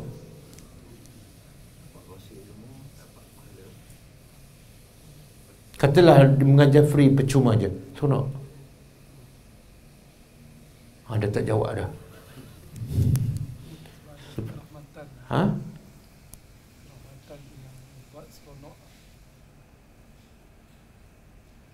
Sebab dapat rahmat. Kalau tak dapat, Dia sebenarnya Nabi sebut bila mati anak Adam terputus semua amalan kecuali 3. Salah satunya apa? Ilmu. Ya Allah, orang yang faham, orang yang beriman, bila dia berilmu, bila ada orang nak minta belajar, dia yang paling gembira. Kenapa? Ini peluang untuk bantu aku dalam kubur. Tengok orang beriman yang berilmu, dia bila nak bagi ilmu, dia bukan nampak duit, tapi nampak lebih besar daripada duit. Apa dia? Masa dalam kubur. Ya Allah, ilmu ni lah yang akan selamat aku dalam kubur. Sebab itulah Khidir ni, walaupun tak sebut dalam ayat ni, sebenarnya Khidir sangat seronok bila Musa nak belajar dengan dia. Sebab dia tahu ini saham akhirat dia. Kan, betul tak? Bila mati ada 3 ni je. Kalau kita tak ada duit, tak boleh sedekah jariah. Kalau tak ada anak, tak boleh anak yang soleh. Betul? Ada satu lagi peluang. Semua orang boleh ni. Apa dia? Cari ilmu dan sampaikan. Jadi sebab itulah orang yang ada ilmu agama, bila orang minta nak belajar, ajarlah. Bukan kerana orang tu, tapi kerana kita sendiri akan memberi manfaat setelah kita mati. Sebab tu Khidir tak tolak pun. Cuma dia nak bagi faham pada Musa, bila kamu nak belajar, cabarannya besar. Jadi kena bersedia. Okey. Ini jangan tanya. Dia tak kata jangan sabar, jangan tak sabar. Jangan tanya je. Sebab apa? Sebab Khidir dah tahu yang dia nak ajar ni, Musa tak akan sabar dan akan bertanya. Yalah, kalau kita dapat tempat Musa pun memang kita akan tanya. Okey, fantalaqa. Lalu fantalaqa pada kedua-duanya terjemah apa? Berjalan ataupun berpergian. Sekarang intalaqa ni 2 orang ke seorang? Seorang ke 2? Mana tahu 2? Ada alif. Tapi sebenarnya dah jadi berapa orang ni?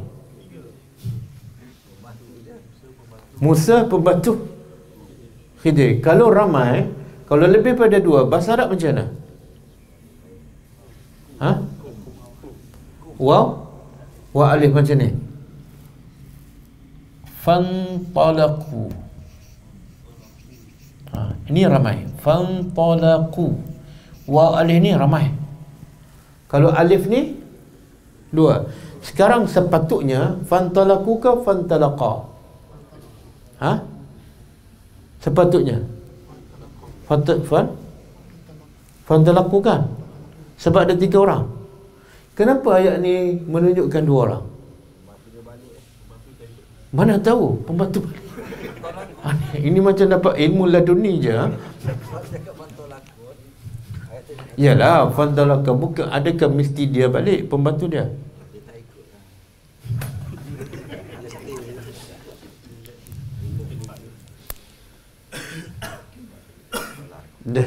Kalau tak tahu jangan jawab. Tengok Al-Quran. Sepatut fantalaku, tiba-tiba sebut fantalaqa. Maksud apa tu? Sekarang Allah suruh Musa pergi cari Khidir untuk belajar. Pembantu tu hanya teman.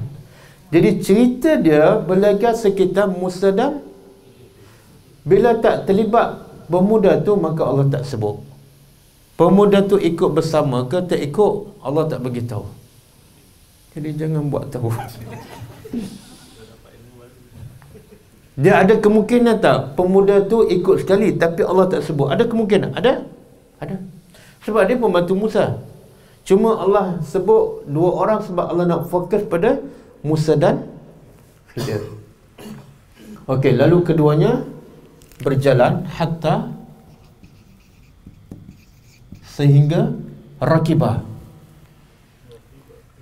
Kedua-duanya menaiki. Rakibah menaiki ataupun menunggang. Kedua-duanya menaiki. Fis safinah. Dalam, dia terjemah perahu ke? Tapi dalam kisah Nabi Nuh, Allah juga guna safinah. Jadi tapi perkataan yang sama. Jadi safinah ni kadang-kadang bermaksud kapal bahtera, kadang-kadang bermaksud perahu. Macam mana kita nak tahu perahu ke kapal? Tak, dua orang ni dia tumpang ni kapal, perahu orang ni. Dan nanti akan diberitahu perahu ni kepunyaan orang miskin. Bila kepunyaan orang miskin dia tak bersalah, mungkin itu perahu saja. Okey, dalam dia terjemah perahu bukan sampan. Okey, bila kedua-duanya naik, kharaqaha, dia telah kharakat, tebuk, ataupun dia ambil satu papan, dia tarik, dia keluarkan satu papan. Bila perahu keluarkan satu papan, apa jadi? Bocor kan? Dia telah membocorkan. Siapa yang bocor ni? Khidir ke ataupun Khidir dan Musa? Seorang ke dua? Mana tahu?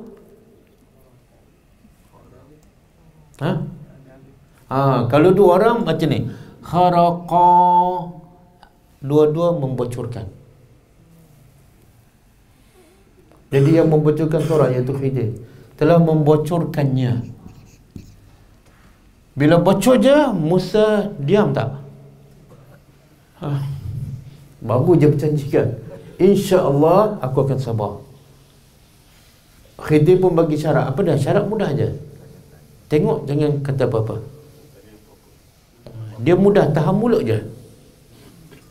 Qal, Musa terus dia berkata, akharaqtaha, adakah patut kharaqtaha, engkau membocorkannya.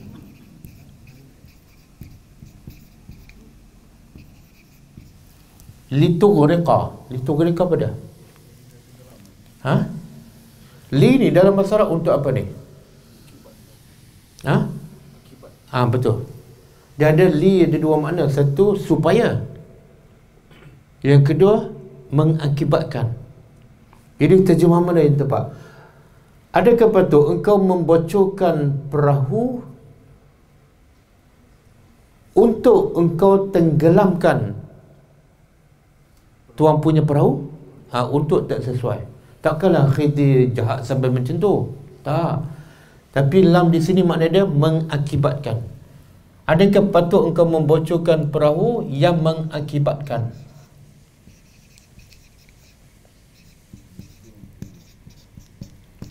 Mengakibatkan taghriqa,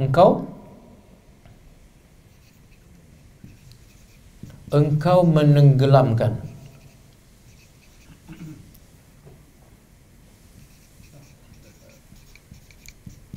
Ahlah apa dia? Penumpangnya ataupun pemiliknya.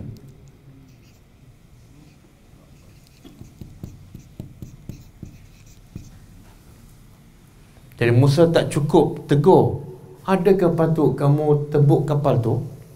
Tak cukup setakat tu, dia tambah lagi, laqad, dengan dia guna lagi sumpah ni, demi Allah. Laqad ni demi Allah, sesungguhnya.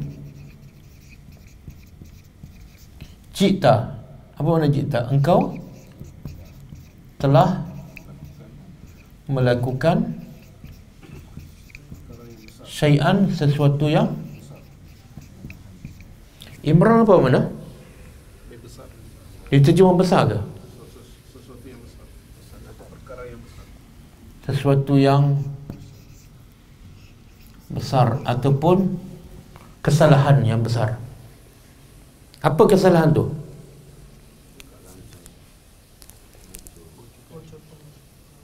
Itu bukan besar tu. Kesalahan yang besar apa dia? Dia tumpang kapal orang yang miskin, kemudian dia rusakkan dan menyebabkan, mengakibatkan apa? Kalau pecah kapal kita sendiri, okey kan? Ataupun dia naik kapal, dia bayar upah, tambah dia bayar, dia pecah, okeylah sikit. Ini dah naik percuma, tak bayar upah, lepas tu saya naik taksi kan, saya naik dengan abang naik taksi. Tuan taksi kata, okey naik je, saya bagi free pada ustaz. Lepas tu naik sekejap, saya pun pecahkan cermin taksi tu. Abang kata apa pada saya? Kawan tu bagi naik percuma ni, saya pecahkan cermin tingkap. Abang kata apa? Saya dah cakap jangan komen apa-apa. Boleh sabar tak? Ustaz, ni ajaran mana ni? Tu bahaya tu. Bahaya apa? Bahaya tak sabar. Sedangkan Musa dah berjanji tak? Baru je berjanji, aku akan sabar. Dan syarat dia mudah, jangan cakap. Bukan aku tak nak cakap, sampai masa aku akan cakap. Cuma aku nak test, sabar ke tak? Oh, Musa tak sabar. Okey, saya nak tanya, kenapa Musa tak sabar? Sebenar baik tak yang Musa tegur tu? Baik, itulah tugas seorang Nabi. Bila tengok kemungkaran tak? Bila Khidir pecah sampan ke punya orang miskin yang dinaiki percuma, kemungkaran tak? Kemungkaran. Jadi Musa tak sabar, bukan salah dia. Sebab dia fitrah manusia, bila tengok benda muka, dia tak boleh tengok, dia mesti tegur. Cuma Musa salah daripada, sebab dia berjanji tadi nak sabar, tapi tak sabar. Okey? Itu Musa. Kalau kita ada kat sini, kita kata apa pada Khidir? Oh dah cukup, aku tak boleh belajar dengan kamu ni, ajar apa ni? Itu lagi tak sabar. Okey, dah pukul 7. Kita berhenti pukul apa? Oh, itu dah terlebih sabar tu. Saya pula tak sabar nak. Okey, call. Dia berkata, siapa ni? Khidir. Bila Musa bantah, Khidir pun tegur dia. Alam aqul lakum, tidakkah aku cakap? Bukankah aku dah cakap? Cakap apa? Innaka, sesungguhnya engkau lam tastati', tidak mampu ma'i, bersamaku, sabar. Betul tak Khidir dah cakap pada Musa bila Musa minta nak belajar? Musa kata, boleh tak aku ikut engkau untuk engkau mengajar aku? Khidir kata apa? Engkau tak mampu sabar ni. Musa janji apa? InsyaAllah aku sabar. Bila Musa tak sabar, Khidir pun ingat apa yang Musa cakap. Kan aku dah cakap, kamu memang tak boleh sabar. Okey, apa kata Musa? Qala,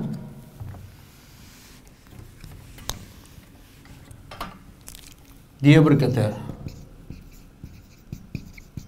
Jadi cerita ni dialog, perbualan kan. Kalau kita baca mudah faham. Betul? Tapi dah baca lama tak surah Kahfi ni? Faham tak? Tak faham. Dia ada qala kan, perbualan. Okey, kata Musa, la tu'akhizni, jangan engkau, nah tu'akhizni, menghukum aku. La tu'akhizni, jangan engkau menghukum. Makna Musa minta maaf. Sebab apa dia minta maaf? Kita kalau pergi belajar sekali, guru marah, kita minta maaf ke kita cabut? Apalah guru garang-garang ni. Musa minta maaf sebab Musa tahu dia nakkan ilmu. Jangan engkau menghukum aku. Apa ni? Ni apa ni? Bima. Bima disebabkan, ataupun dengan sebab, nasi itu aku Aku lupa. Apa yang Musa lupa? Syarat apa dah? Jangan cakap, jangan bantah. Maka Musa kata minta maaf. La tu'akhizni. Kita biasa baca la tu'akhizni ke la tu'akhizna? Yang kita biasa baca lah. Tak, ini Musa ni yang kita biasa baca. Rabbana la Rabbana la tu'akhizna in nasina. Itu ayat Rabbana la tu'akhizna, jangan engkau, kita cakap dengan Tuhan, jangan engkau menghukum kami in nasina, sekiranya kami lupa. Okey, kata Musa lagi, wala turhiqni, dan jangan engkau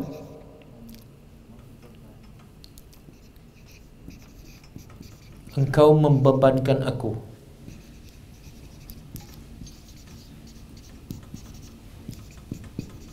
Min amri, dari urusanku. Urusanku apa dia? Urusan untuk menuntut ilmu. Usra. Apa makna usra?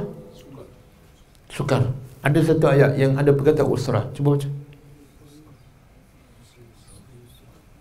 Inna ma'al usri, sesungguhnya bersama kesukaran ada. Jadi Musa minta maaf. Pertama, jangan hukum aku dengan sebab aku lupa. Yang kedua, jangan engkau membebankan dari urusanku perkara yang. Apa maksud Musa tu? Sebab Musa bayangkan yang ni dia tak sabar, akan datang mungkin lagi.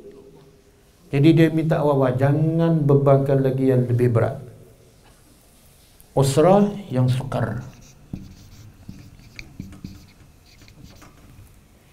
Fantalaqa. Cukup setakat ni ya? Cukup. Ya. Nanti sampai pukul 8 ni. Fantalaqa, lalu kedua-duanya intalaqa pada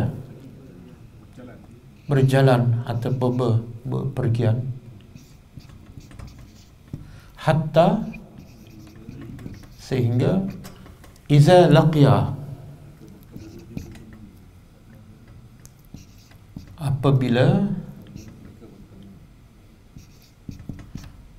siapa bertemu, seorang kedua, dua, laqiya kan ada alif. Apabila kedua-duanya bertemu, gulam. Laqiya ni bertemu, kalau berjumpa apa dah? Sehingga berjumpa lagi. Ila liqa, daripada perkataan laqiya. Sehingga apabila kedua-duanya bertemu, gulam. Pemuda ke remaja? Kalau pemuda dalam bahasa Arab dia syabab ataupun fityatun, pemuda kahfi. Kalau gulam, bawah lagi, remaja. Dia umur 14 tahun ke bawah, itu dipanggil gulam. Tapi cuma ada gulam yang umur dia tua, gulam khan.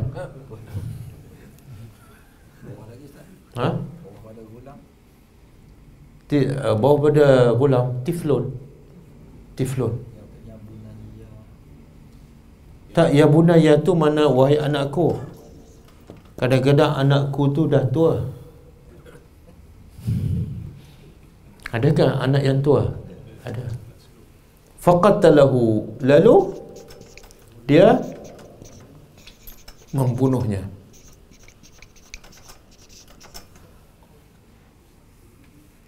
Tadi dia buat apa? Pencur faru. Yang ni apa? Lagi teruk ke lagi okey? Sebab tu Musa dah agak dah, jangan bebankan aku benda yang lagi sukar. Sebab yang ni pun aku tak sabar. Sekarang dia apa ni? Bunuh. Okey, apa kata Musa? Dia ke bantah? Bantah. Qal, dia berkata, aqtalta, adakah? Ini soalan pertikaikan. Adakah patut engkau qatalta, engkau membunuh engkau bunuh nafsan, jiwa, zakiyatan. Zakiyatan daripada zakat. Apa makna zakat? Bersih, jiwa yang bersih. Apa maksud jiwa yang bersih? Kenapa Musa sebut? Musa boleh cakap, kenapa kamu bunuh orang ni? Boleh je, tapi Musa sebut, kenapa engkau bunuh jiwa yang bersih? Menunjukkan apa? Makna kalau Khidir bunuh orang tua yang berdosa, mungkin tak teruk sangat. Tapi yang lagi teruk apa dia? Dia bunuh budak yang bersih. Budak ni kalau buat dosa jadi dosa tak? Tak. Dia buat dosa tak jadi dosa, tapi buat pahala, buat amal soleh jadi pahala. Budak katalah umur 6 tahun solat, dapat pahala tak? Tapi umur 6 tahun membunuh, dapat dosa tak? 6 tahun membunuh? Tak, dalam Islam tak. Dia ghairu mukallaf. Kalau umur 8 tahun mengumpat, dapat dosa tak? Kalau umur 80 mengumpat? Sebab itulah kalau nak mengumpat sebelum balik. Jadi kalau kamu bunuh orang yang dewasa, yang memang ada dosa, memang salah, tapi okeylah. Ini kamu bunuh budak kecil yang tak ada dosa, bighairi nafsin. Apa makna bighairi nafsin? Tanpa mana? Tanpa jiwa. Maksudnya, kalau budak ni bunuh budak lain, kamu pun bunuh dia, okeylah juga, walaupun sebenarnya tak berdosa pun. Ini budak ni dah lah bersih, tak ada dosa, tak bunuh orang, tak buat apa-apa pun, tiba-tiba kamu bunuh. Macam mana Musa nak sabar? Kalau Musa tak sabar, kalau kita, oh ini ajaran sesat ni, nak belajar macam mana bunuh budak ni. Laqad, pasti, sesungguhnya, jita, sama jita ni, laqad jita. Musa setakat, dia bukan setakat bantah, adakah patut kamu bunuh budak tak berdosa? Tambah satu lagi, bantah dia apa dia? Sesungguhnya engkau telah melakukan syai'an, sesuatu,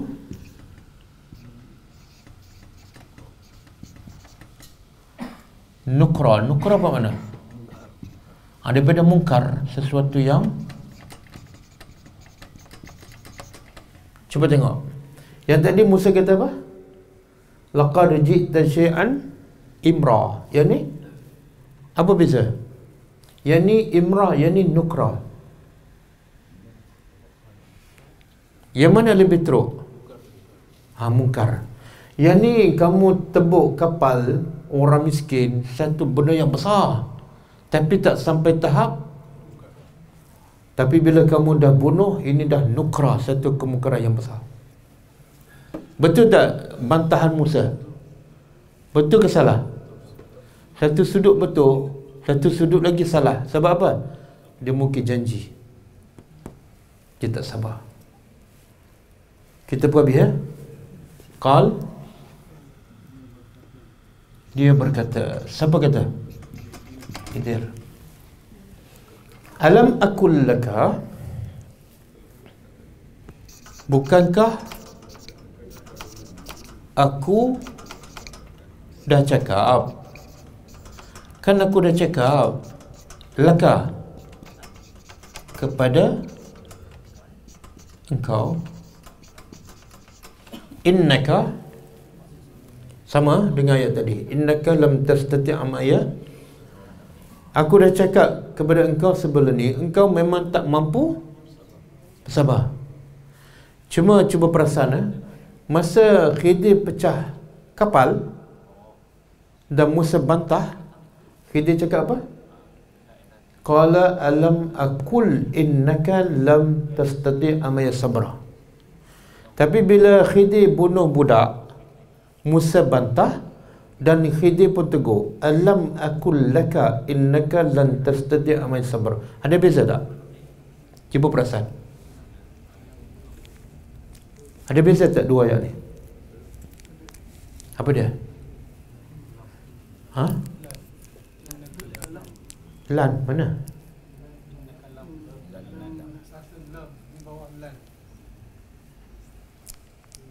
Okey. Betul ke ni? Apa beza lam dengan lan? Tak betul tak ayat Quran tu? Ke yang tulis ni salah? Cuba tengok ayat 72. Lam ke lan? Ha? Lan kan? Ha, ini salah tulis ni.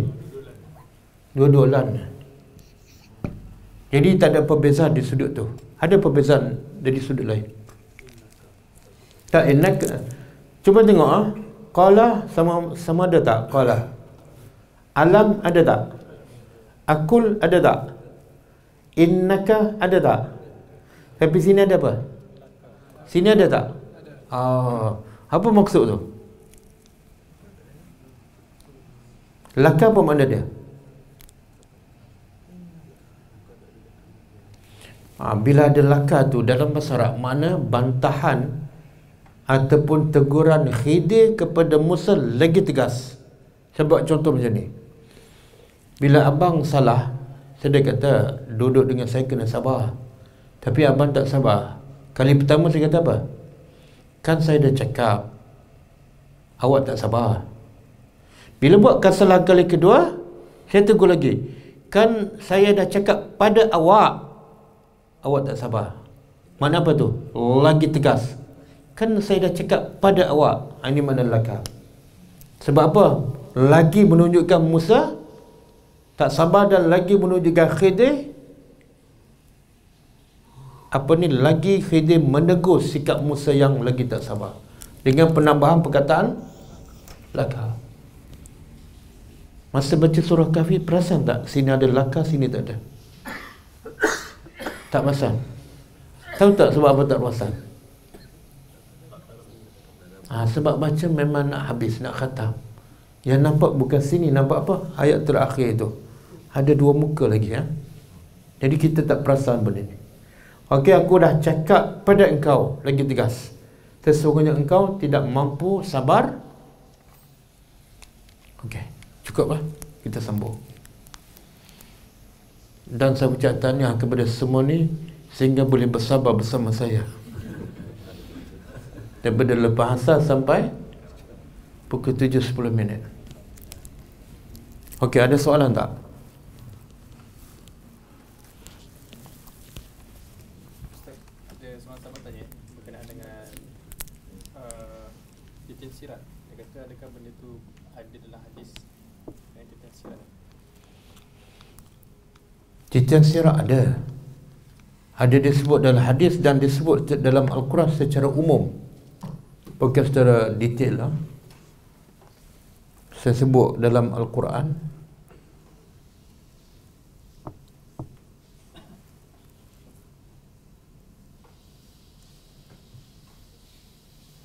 Surah Maryam ayat 71. Surah Maryam ayat 71.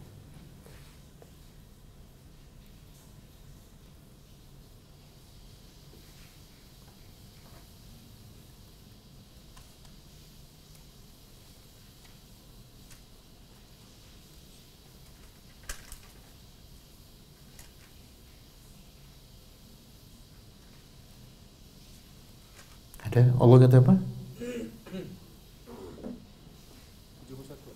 71. Tidak ada seorang pun di antara kamu yang tidak mendatangi neraka. Hal itu bagi Tuhanmu adalah satu ketentuan yang sudah ditetapkan. Dalam tafsir ulama mengatakan wariduha. Tidak ada seorang pun melainkan semuanya akan wariduha. Wariduha apa dia? Melaluinya. Nya tu balik pada titian sirat dalam tafsir.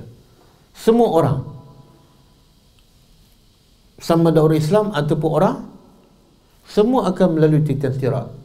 Tidak ada seorang pun melainkan semua akan melintasi. Jadi ada dalam tafsir mengatakan maksud wariduha ialah titian sirap. Kemudian ada satu hadis, saya tak ingat hadis tu, yang juga menyebut tentang benda itu adalah titian sirap. Nanti insya-Allah saya cari, saya bagi insya-Allah.